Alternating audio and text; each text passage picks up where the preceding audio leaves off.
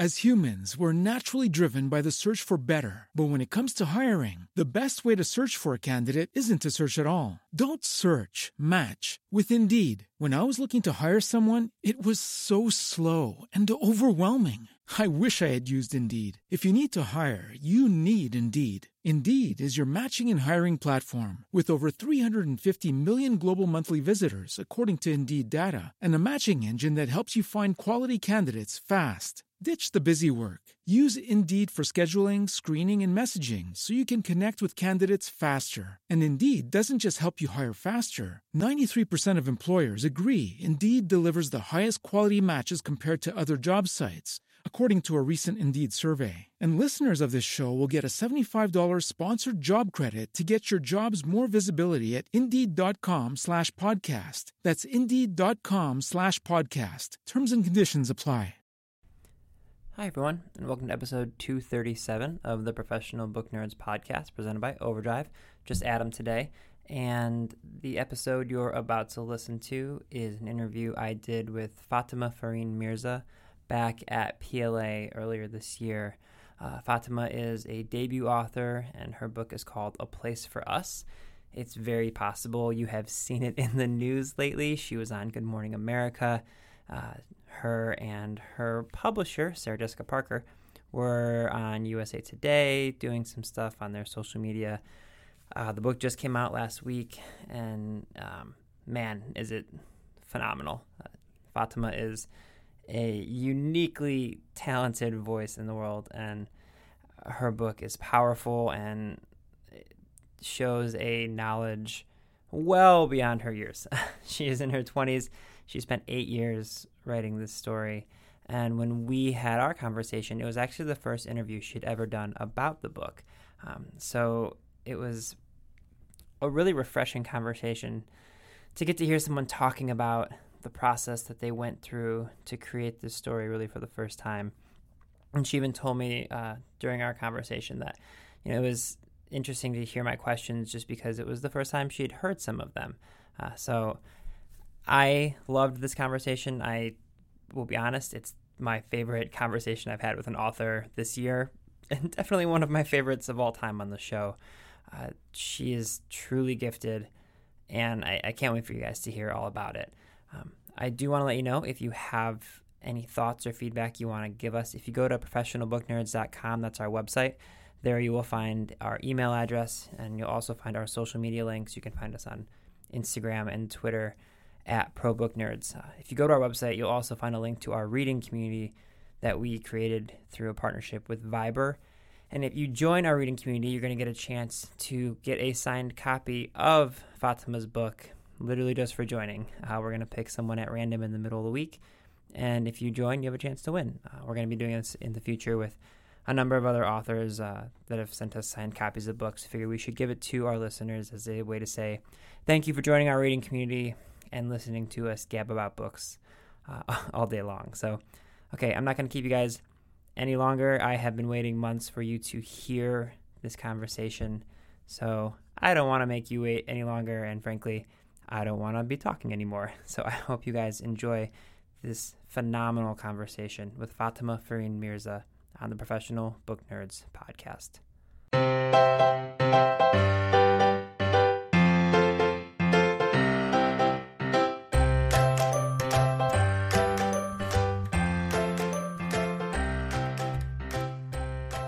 Hi everyone, this is Adam again, and today I'm very excited to be joined by Fatima Fareen Mirza, who is a graduate of the Iowa Writers Workshop and the recipient of the Mishner Copernicus Fellowship. Her debut novel, A Place for Us, was the first novel selected by Sarah Jessica Parker for her new imprint, SJP for Hogarth.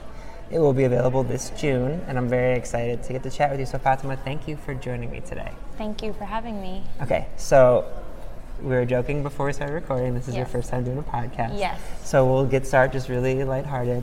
Can you maybe give some people an introduction to your novel, A Place for Us? Absolutely. My novel is about a family. It's told through different perspectives.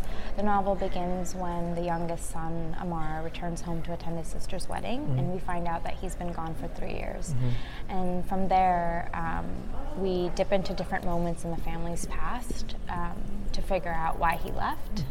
And then you're back at the wedding. So that's basically like the plot level of what it's about. For a story like this, that's very much about family and tradition and understanding the worlds that kind of separate different generations. Do you think that it was more so you found a plot point that you wanted to create characters around, or was it you created these wonderful and diverse characters that you wanted to find a way to kind of bring together with a central point? When I started the novel, I had no idea what the plot was going to be. I began it after this image came to me of this family, and they're gathered at their eldest daughter Hadia's wedding, and the family, they're about to be photographed, and they're looking around the hall because their son hasn't showed up yet, and they don't know if he's gonna make it in time, and so they're all feeling. So that was the first image that ever came to me. Sure. And so from there I started wondering, like, well, who is this family? And why would their son be possibly not present at such a crucial moment in his sister's wedding? And then from there I realized that I wanted to go back in time to different moments in the family's past to kind of answer that question of why. And so I really didn't know what the plot was going to be. And I would just... like one day I would be thinking like, oh, today I'm going to write Hadia, who's the bride who that the novel begins with. Today I'm with her at age 13 and I have no idea what's going to happen, and hopefully if I just am patient with this instinct to put me with her at this moment, then something will come of it. And I kind of moved around through time, and so for for many years when I was writing, I really didn't even know how it would come together, if it would come together, because it was through Layla's perspective, Amar's perspective, and Hadia's perspective at various moments in their life. I have to say, I love the idea of building these characters. I feel like a wedding is a perfect place to have strong characters that you can then kind of blossom out. I'm using hand gestures that no one can see on a podcast, but like using a wedding as a central point, because it's such a wonderful way to bring these different personalities and these different people together. And then the way you did that, where it's like, okay, that's where they've all connected, and now let's go back through each of their different kind of stories. I think it's a wonderful way to do it. It's a great moment in life, obviously, and so many people want a wedding to be a perfect day. Yeah. And so, but it never ends up being that. No one's wedding is perfect like that. Right. So I love the fact that you're able to use that as like your central kind of aspect. It's wonderful. Yeah, the wedding was crucial for me because Amar, the youngest son, or the only son and the youngest child, he runs away. And so I needed to give the family a reason. Well, one, the image that I talked about, like it began at a wedding, and so from there I worked backwards, but also like I realized that Hadia, the sister, has asked her brother to come back on this wedding day, so I needed there to be an event that's big enough to like bring the family back together. And then what you said is absolutely true, where the stakes are so high, the entire community is watching, the entire family is gathered, everyone wants it to go smoothly, and yet they have this shared history, this past that is going to be putting a lot of pressure in the moments. People like to say, kind of write what you know, but I'm curious if you felt like you had a responsibility to write about the experience of a Muslim American family to help people better understand that, or if it was more so just it was a comfort zone for you to be able to write what your background has always been. So writing has always been a part of my life. From when I was a kid, I would always begin these stories, and I would begin novels and abandon them. But they would always be characters who were nothing like me, and they had very... their names were things like, the characters' names were things like Julie or Corey and things like that. And so I don't know why that was. Like maybe it was because I had never read a novel about a Muslim family, and so I didn't, as a kid when I was writing my own stories, I didn't think that there could be a novel or that anyone would read that novel. But when I began this novel and I first wrote down the name Hadia, I did pause because I suddenly I realized that was the first time that I had wanted to write about somebody who did share a background with me or did come from the kind of community that I came from. And so I did hesitate, and I didn't know if maybe it's because of what you were saying about the responsibility, but also I made myself a pact in that moment. Like I made a pact with myself in that moment, and I said that, you know, I will do my best to do justice to these characters' consciousnesses as they would tell their story, which meant, you know, also writing the mind of like the mother, for example, or the father. And do you think writing about characters who may have shared your background or, you know, looked like you or had names like yours or things like that, do you think that maybe helped you kind of push through completing the whole story? Maybe. I don't know. I think partially, you know, I began the novel when I was 18. Right. And so there's a part of me that feels like I gave up those other ones because I was just in, you know, my sophomore year in high school and I started things like that. But also there was when I did encounter this family and I did realize that I wanted to write about them and my curiosity about them and my desire to get their story right. And I felt like I didn't feel what you were saying earlier about a responsibility to tell this family's story, but I felt a responsibility to the family itself to tell their story as best as I could. And I think that I felt that so strongly, and it only grew as I started to ask more questions about them, that is what helped me stay committed to the project and to getting it done. So it was, I think I saw, this was about a 7-year kind of journey, right? From it'll be 8 in this April. So 8 years. First off, I'm trying to wrap my head around remaining focused on something for 8 years when I was 18 years old. What was the experience? This is a huge question, so I'm sorry, but what does it feel like looking back at that kind of 8-year journey from thinking up those names at first and then sitting here having this completed novel?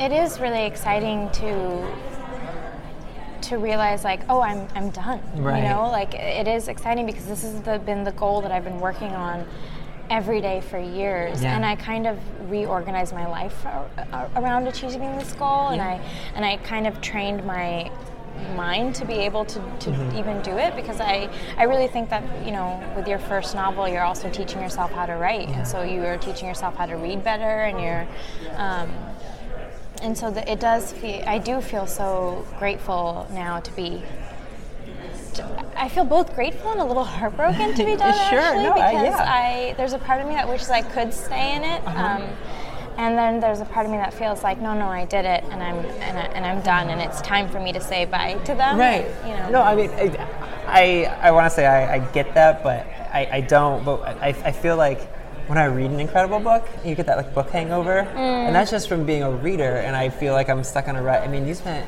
8 years with this story. I think you're allowed to feel a little heartbroken. I think that's understandable. This is a strange anecdote, but after I turned it in, so I have turned it in now, and so I'm done, you know.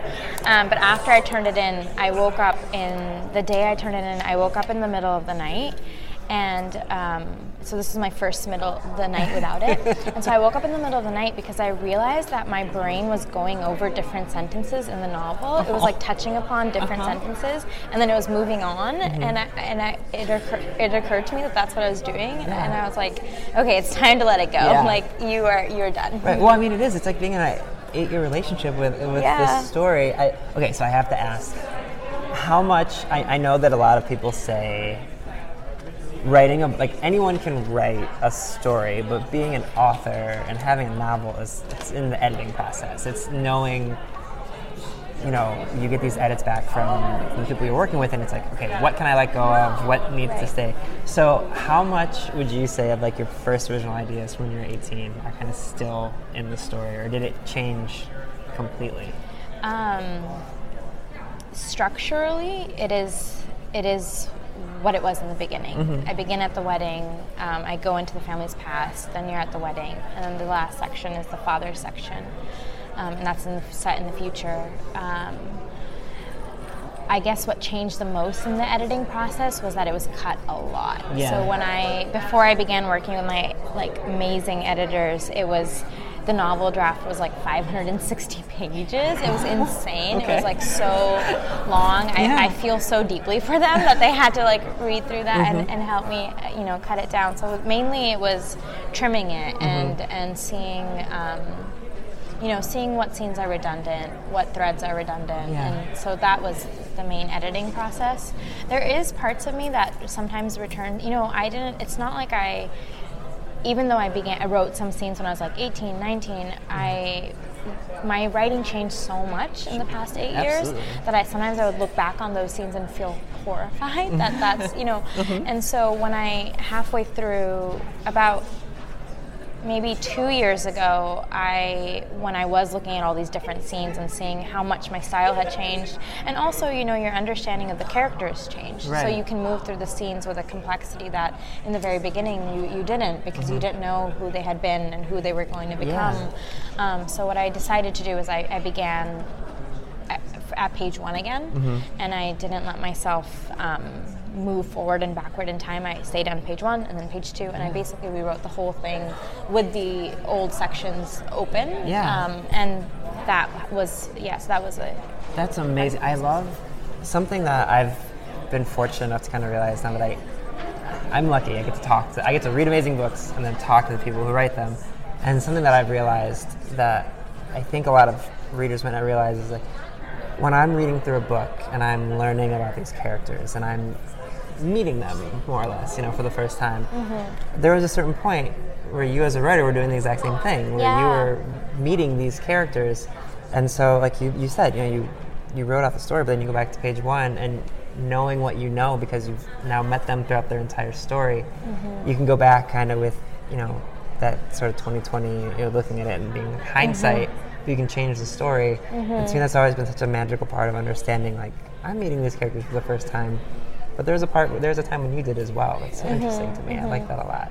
Yeah, and not only are you meeting them or getting to know them as you're writing them, but also there's another kind of knowing that comes with, after you've written it and then you take a step back and you read through it, you really do pick up on things that the character, the ways that the character moves through the world, or the way that they think that you didn't even know when you were writing them, and you're like, oh, that's how they relate to each other. That's so interesting to me. So, every book I ever read, I never had to think about the fact that, like you mentioned before, when I would write a story, if I named someone Tony and they look like me, it's because 80% of books look like me. Right. So I'm always curious when I talk to diverse authors, and it's why we like to have so many diverse authors on the podcast. It's so important to me. It's where, from a Muslim literature standpoint, at least in America, do you think, you mentioned when you were kind of younger, you didn't see these books that often. Do you think we're doing a little bit better? Do you think you can find books a little bit easier that have people who might have your background, or do you think there's still a long way to go from a kind of a publishing standpoint?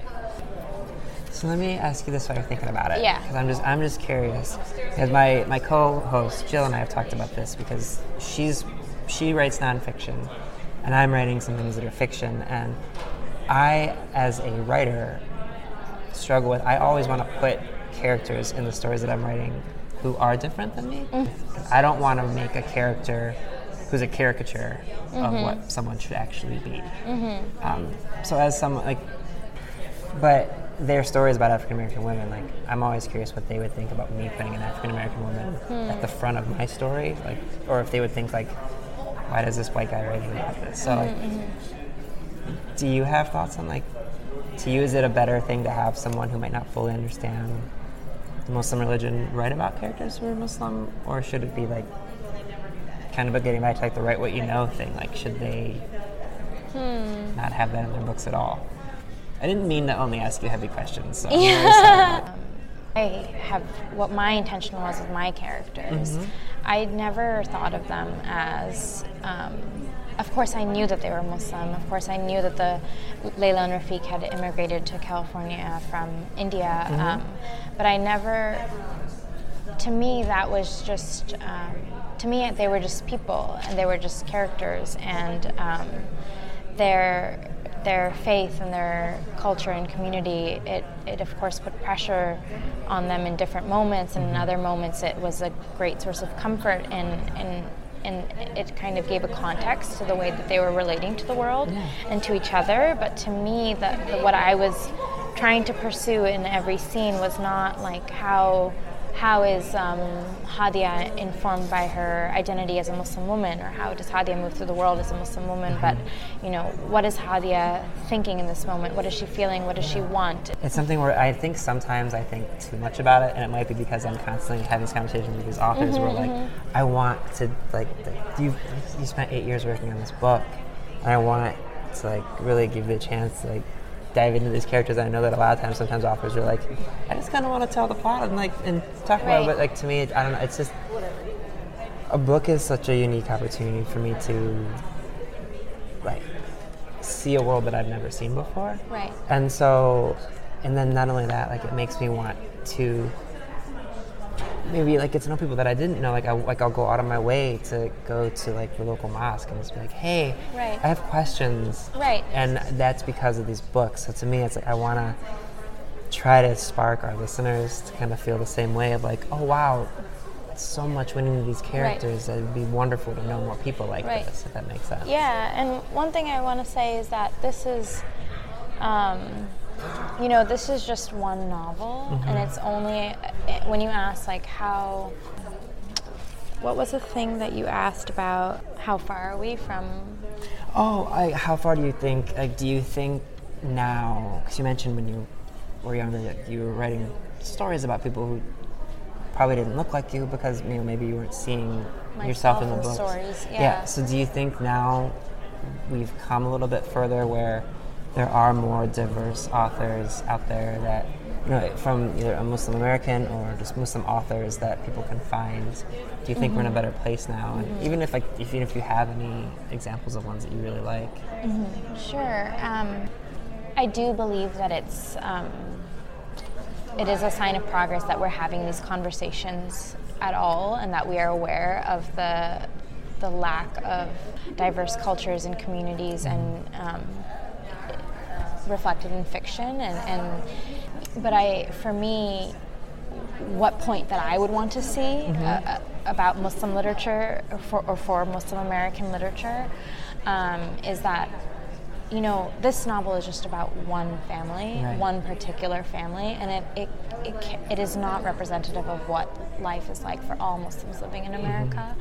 I'm sure plenty of people will be able to relate to it, and also there will also be plenty of people who say, no, this is not what my experience is like, or this is not what my experience has been like. And so one thing that I would love to see in the years to come is that we start to see, more.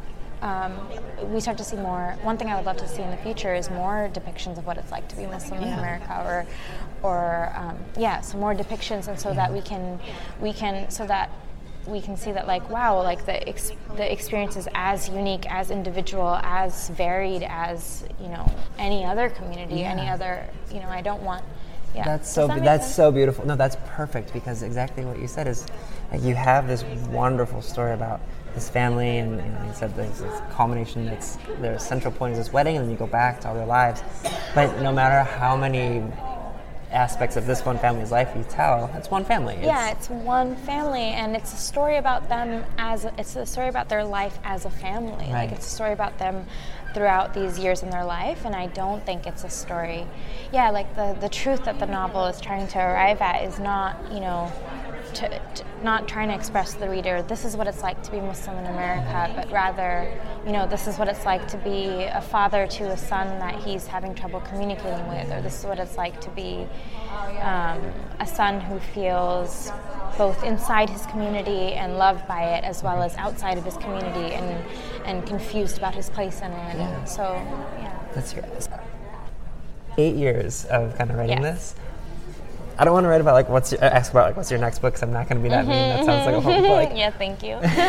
Like while you were spending all this time with this book, did you ever kind of take like mental breaks to write other things for yourself, or did you kind of have that guilty feeling where you're like, I should be working on my actual novel? Like, yes and no. I mean, I tried writing a short story, things like that.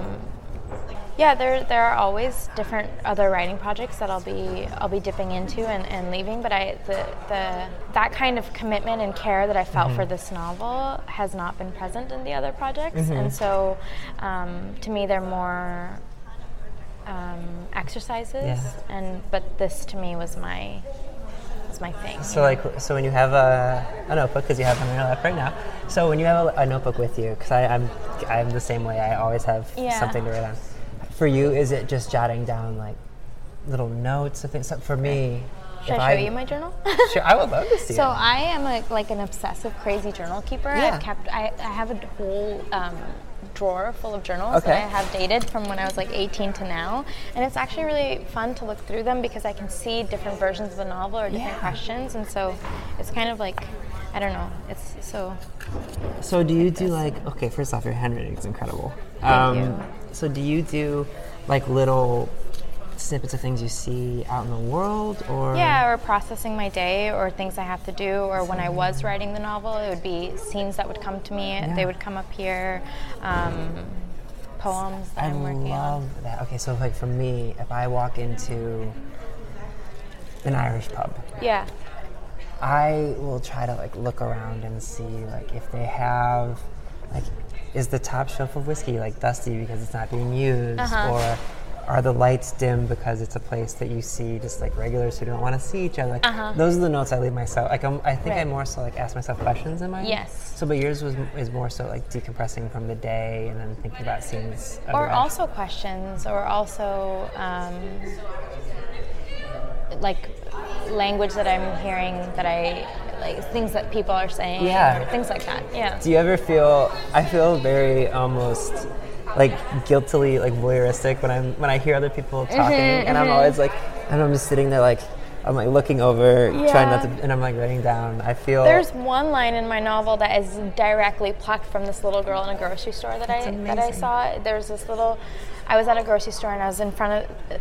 I was behind this mother and her daughter was really little, like I think in preschool, and she just looks up at her mom and says, "Mommy, I'm really loving preschool," and that melted my heart so much that when I was writing later, it just came out just like that, and I think that's the only line that I've stolen like as complete, and I was like, I just loved it, and so I just took it. I was on a plane on the way back from Arizona a couple days ago, and I literally heard this little girl telling the person next to them, who I later learned was not their mother, just a complete stranger, they asked them if they'd ever read a story about a dragon princess. And the woman's like, no, I haven't. And so she proceeded for the next 45 minutes to tell her little story about dragon princesses. And I was just sitting taking little notes like, okay, I'm not going to steal this little girl's ideas, but I just want to like battle that little person as a character. And I was like, oh my God, it was so wonderful. Amazing.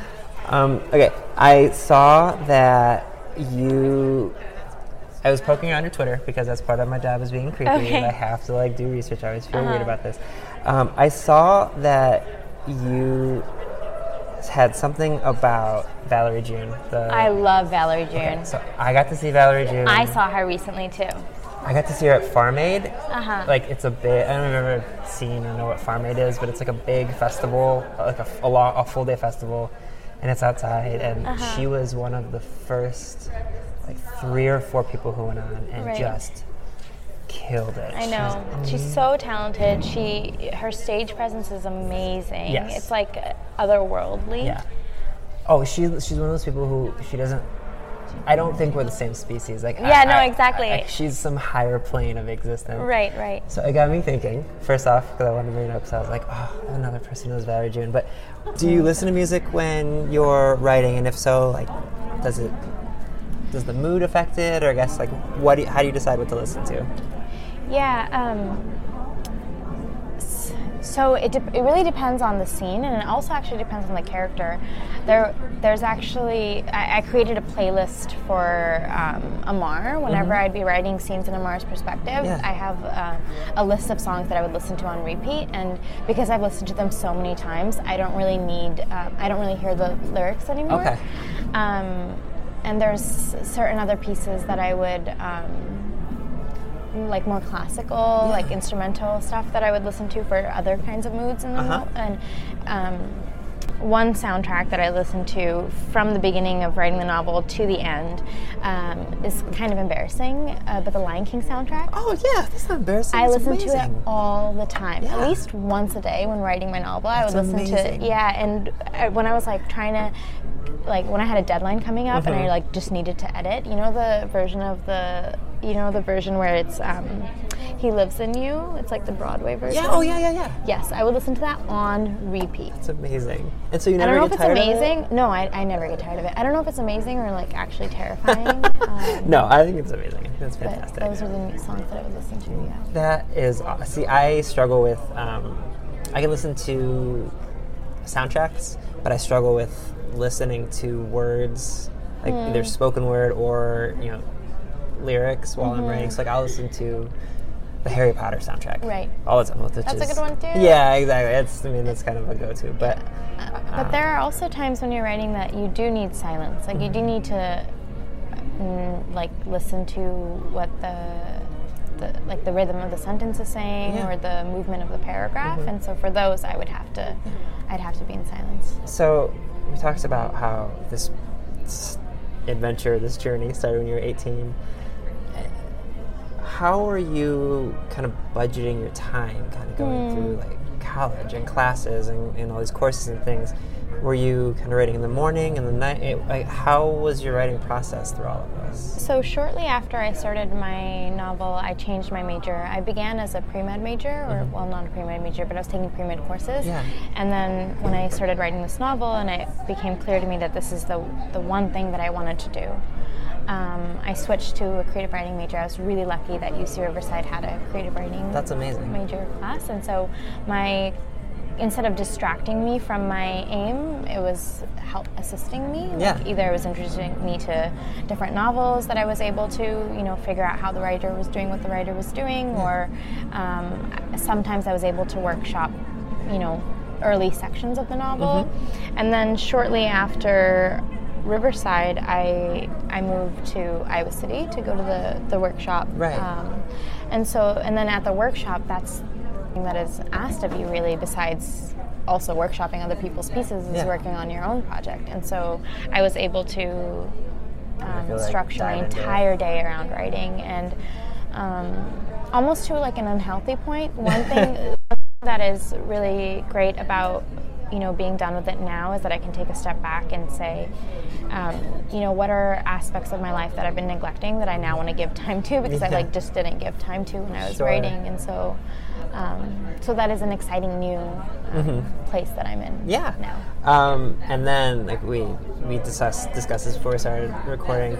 This is your first kind of like go around with being at a convention and trade shows and things like that. So what has the experience been like since you turned in your novel and everything, and kind of realizing like, okay, now for so long as an author, my secret project. Yeah, for so long you've been like kind of almost like secluded. The writers of This Interesting Life, for so long you're by yourself and writing the story and go. Right. And then you have to go in front of people like me and talk about it all the time. So what's the experience been like?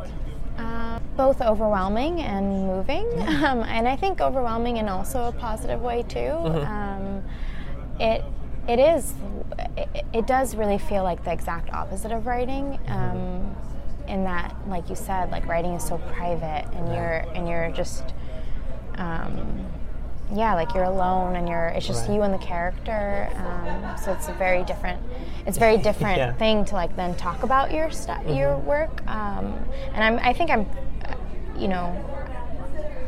just finished it, and this is like my first time ever having a podcast conversation about it, and so I'm kind of figuring it out as I go. But one thing that's been something that I didn't even okay, but going back, like the whole time that I was working on it, I actually didn't allow myself to imagine what it would be like to be done with it, or what it would be like to publish it. I was only focusing on the page and on the family, and I didn't want to get, partially I think because I didn't want to get distracted by something that wasn't there yet, and I just wanted to, and I didn't want to change the family's life and story based off of suddenly imagining a reader, you know.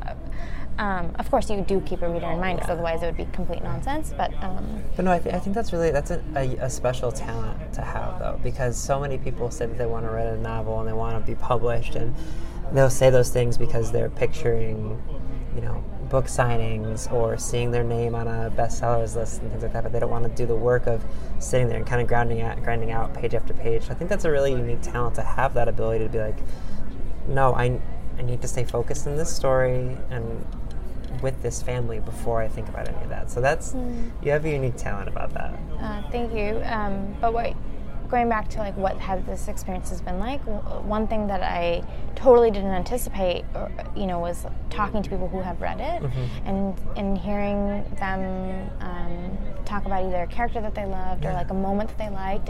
It's been so it's been such a gift, and so far it's been like such a, I don't know, it's so strange, because like I said, it's been like my private thing, and then suddenly it's also somebody has had their own private experience with it, like, and their own relationship to it. But it has been a huge gift to be like have those conversations, and it does make me think, or it does tell me, or it does make me feel like, okay, yes, this is for the reader. It is not for me to just sit with it forever. It is for somebody else to have an experience. I've heard a lot of people say that, like, once you send that final draft to your editors and your publishers and publicists, like, okay, this isn't my book anymore. Now it's the world's book. So that's especially after spending 8 years with it, that has to feel But I do feel like nothing compares to the actual writing of it. You know what I mean? To waking up and knowing, like, okay, this is a scene that I want to write today, and then you sit down and it's like horrible because you don't really get to it, and then, or like you don't get to it in the way that you hoped you would, and then that's the best part. So I have to ask, your book is the first book in Sarah Jessica Parker's new kind of publishing house. So have you gotten to meet her? Yeah. So what was that experience like, hearing, like, kind of having it be like, okay, wait, who wants to publish my novel? Like, what was that experience like? Right. Going back to what I was saying about how I hadn't allowed myself to imagine what this point of the process would be like. There's like nowhere in my mind that I ever thought this would be what the process would be like, but I feel so fortunate. I do remember when I first got the call from Sarah Jessica. I had just landed in New York. I was about to go and meet the editors at Hogarth, at SJP for Hogarth, and I spoke with her on the phone, and it was just, I was on the street corner, so I had to duck into the first place that I saw, and it was a McDonald's, and I like sat down, and it was so, and I think the first thing I said to her was like, oh, I recognize your voice going back so many years, you know, because somebody's voice is their voice, right? And then from there we had we've been working together for about a year now, right? Because I think it was around this time last year when I first got that call. And it's been such an amazing and really personal experience too. To hear her thoughts, or the way that she's read it, and just feel like I continue to feel like she is the ideal reader that you might imagine for your book, if that makes sense. Like the things that she picks up on, or the way that she speaks about a book, or the way that it's so clear that she spends so much time in the world of a book, and really, and so I just feel so lucky that it's, you know, that to be able to embark upon this with her, and it is my first book, and so you know, that makes me really happy to hear how, like, involved she was in the process. Like, I know a lot of people will probably assume wrongly that it's just she put her name on a publishing house, but it's really great to hear that, because knowing what I do about her with, like, she's working with the Book Club Central program, or she's creating this book club and having these picks, like, it's clear she's an incredible reader, and so it's wonderful to hear that. Not just throughout conversations, like, not just when I'm talking about, like, my book, and you know, it's just so evident that she's such a thoughtful and smart reader, and that she's coming at it from a true place of love and an understanding of what reading can do for somebody, and so it's just been a really great energy, I feel. Awesome. And it's been so wonderful working with the entire team. You know. That's wonderful. Okay, so at the end of our podcast, we do 9 very lighthearted questions. Okay. We'll change the pace from everything we've been talking about. So we call these the Nerd 9. They never end up being rapid fire questions. They're just lighthearted. So the first one is, what's the last book you finished reading? The last book that I finished. Okay, so there's 2. Sure. One is The Lover's Discourse. Okay. And one is We the Animals by Justin Torres. Nice. Do you have a favorite place to read? Do I have a favorite place to read? Right now I love my couch. That works. A lot of people say bed, and I always fall asleep reading in bed. I can't do it. Right. I feel like I'm just going to drop a book on my face every night. So right. Couch, I can do that because I can sit up and do that. Yeah, I love my couch. Do you remember the book that kind of made you fall in love with reading, or maybe the first book you remember really? I don't remember the first book that I fell in love with reading, but I do remember the first book that made me aware of what prose can do, and or that prose is a thing that a writer works at to achieve a feeling. It was my junior year of high school, and we read The Great Gatsby, and I remember getting to the last paragraph, and the rhythm of the whole last page, it's insane. and the rhythm, and so we beat on Boats Against the Current, I believe it is, borne back ceaselessly into the past, and the way that sentence itself flows, felt like water. I remember my 16 or 17-year-old mind was blown. I couldn't believe it, and that was the first time that I was the writer has done something here, and I couldn't figure it out, and I photocopied that last page. I made 6 photocopies. I put one inside my locker. I put one in my binder, in the plastics in my binder. I put one on my wall. I really went for it with that, and I think but that's when I first started thinking how did he do that? How can I do that? You know? That's the way you're talking about that last paragraph. I think the first one for me, that was Of Mice and Men.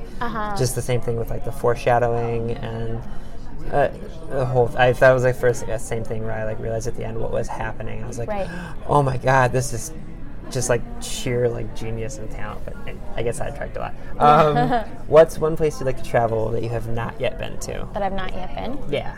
I want to go to Portugal. Yeah, that's a good answer. No one said Portugal yet. Yeah, I really want to go there. Nice. Do you have a favorite holiday to celebrate? Do I have a favorite holiday? Not really. This year was my first year ever getting a Christmas tree. That was exciting. That works. Growing up, I loved celebrating Eid. Eid al-Fitr, the one that's at the end of Ramadan. Okay. That was always exciting because, one, you were done fasting. You're done fasting, so you're really happy. And also, that's the only one that my parents would get as presents. All the other Eids, they just didn't do the present thing. And so I think as a kid, I was ready to love that one. Yeah, so I always think about Thanksgiving. I come from a really big family, and so Christmas Thanksgiving, yeah. Well, just because Christmas for us is almost more stressful than anything else because there's 95,000 children to buy stuff for, so there's so many of them. Thanksgiving, it's just show up somewhere, and eat a bunch of food, and I forgot about Thanksgiving. Yeah. Are you a coffee person or a tea person? Coffee. That's the right answer. Yeah. Are you a cat person or a dog person? I have a cat. Okay. Her name is Kiara, so I'm a cat person, I guess. Yeah. Do you have a favorite food? Anything my mom makes. And then if you could have dinner with one person, alive or dead, who would you pick?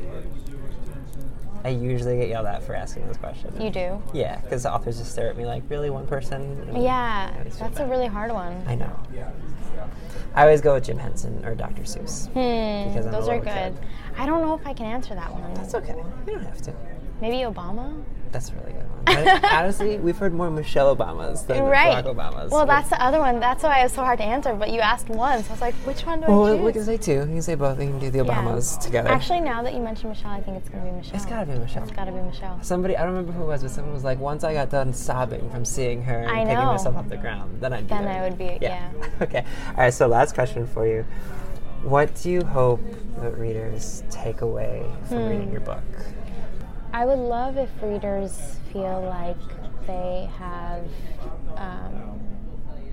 really witnessed this family in the family's like happiest moments, you know, the most tender moments between characters, as well as witnessed kind of their darkest moments or their greatest mistakes, and just really, because you're with the family throughout decades, I really would love if readers just feel like, yes, I know what it was like to be this family over X amount of years. Yeah. That would be just the feeling of experiencing that I think that would be. Well, Fatima, hearing your passion for this story, I can't wait for people to not only hear this conversation, but more importantly, read this book. Thank you. People are going to absolutely love it. Thank you so much for chatting today. Thank you so much. Absolutely. You were a great. You were so kind, and I just felt I was so nervous before, but. Readers can sample and borrow the titles mentioned in today's episode from Overdrive.com, and our library friends can add these titles to their collections in Marketplace.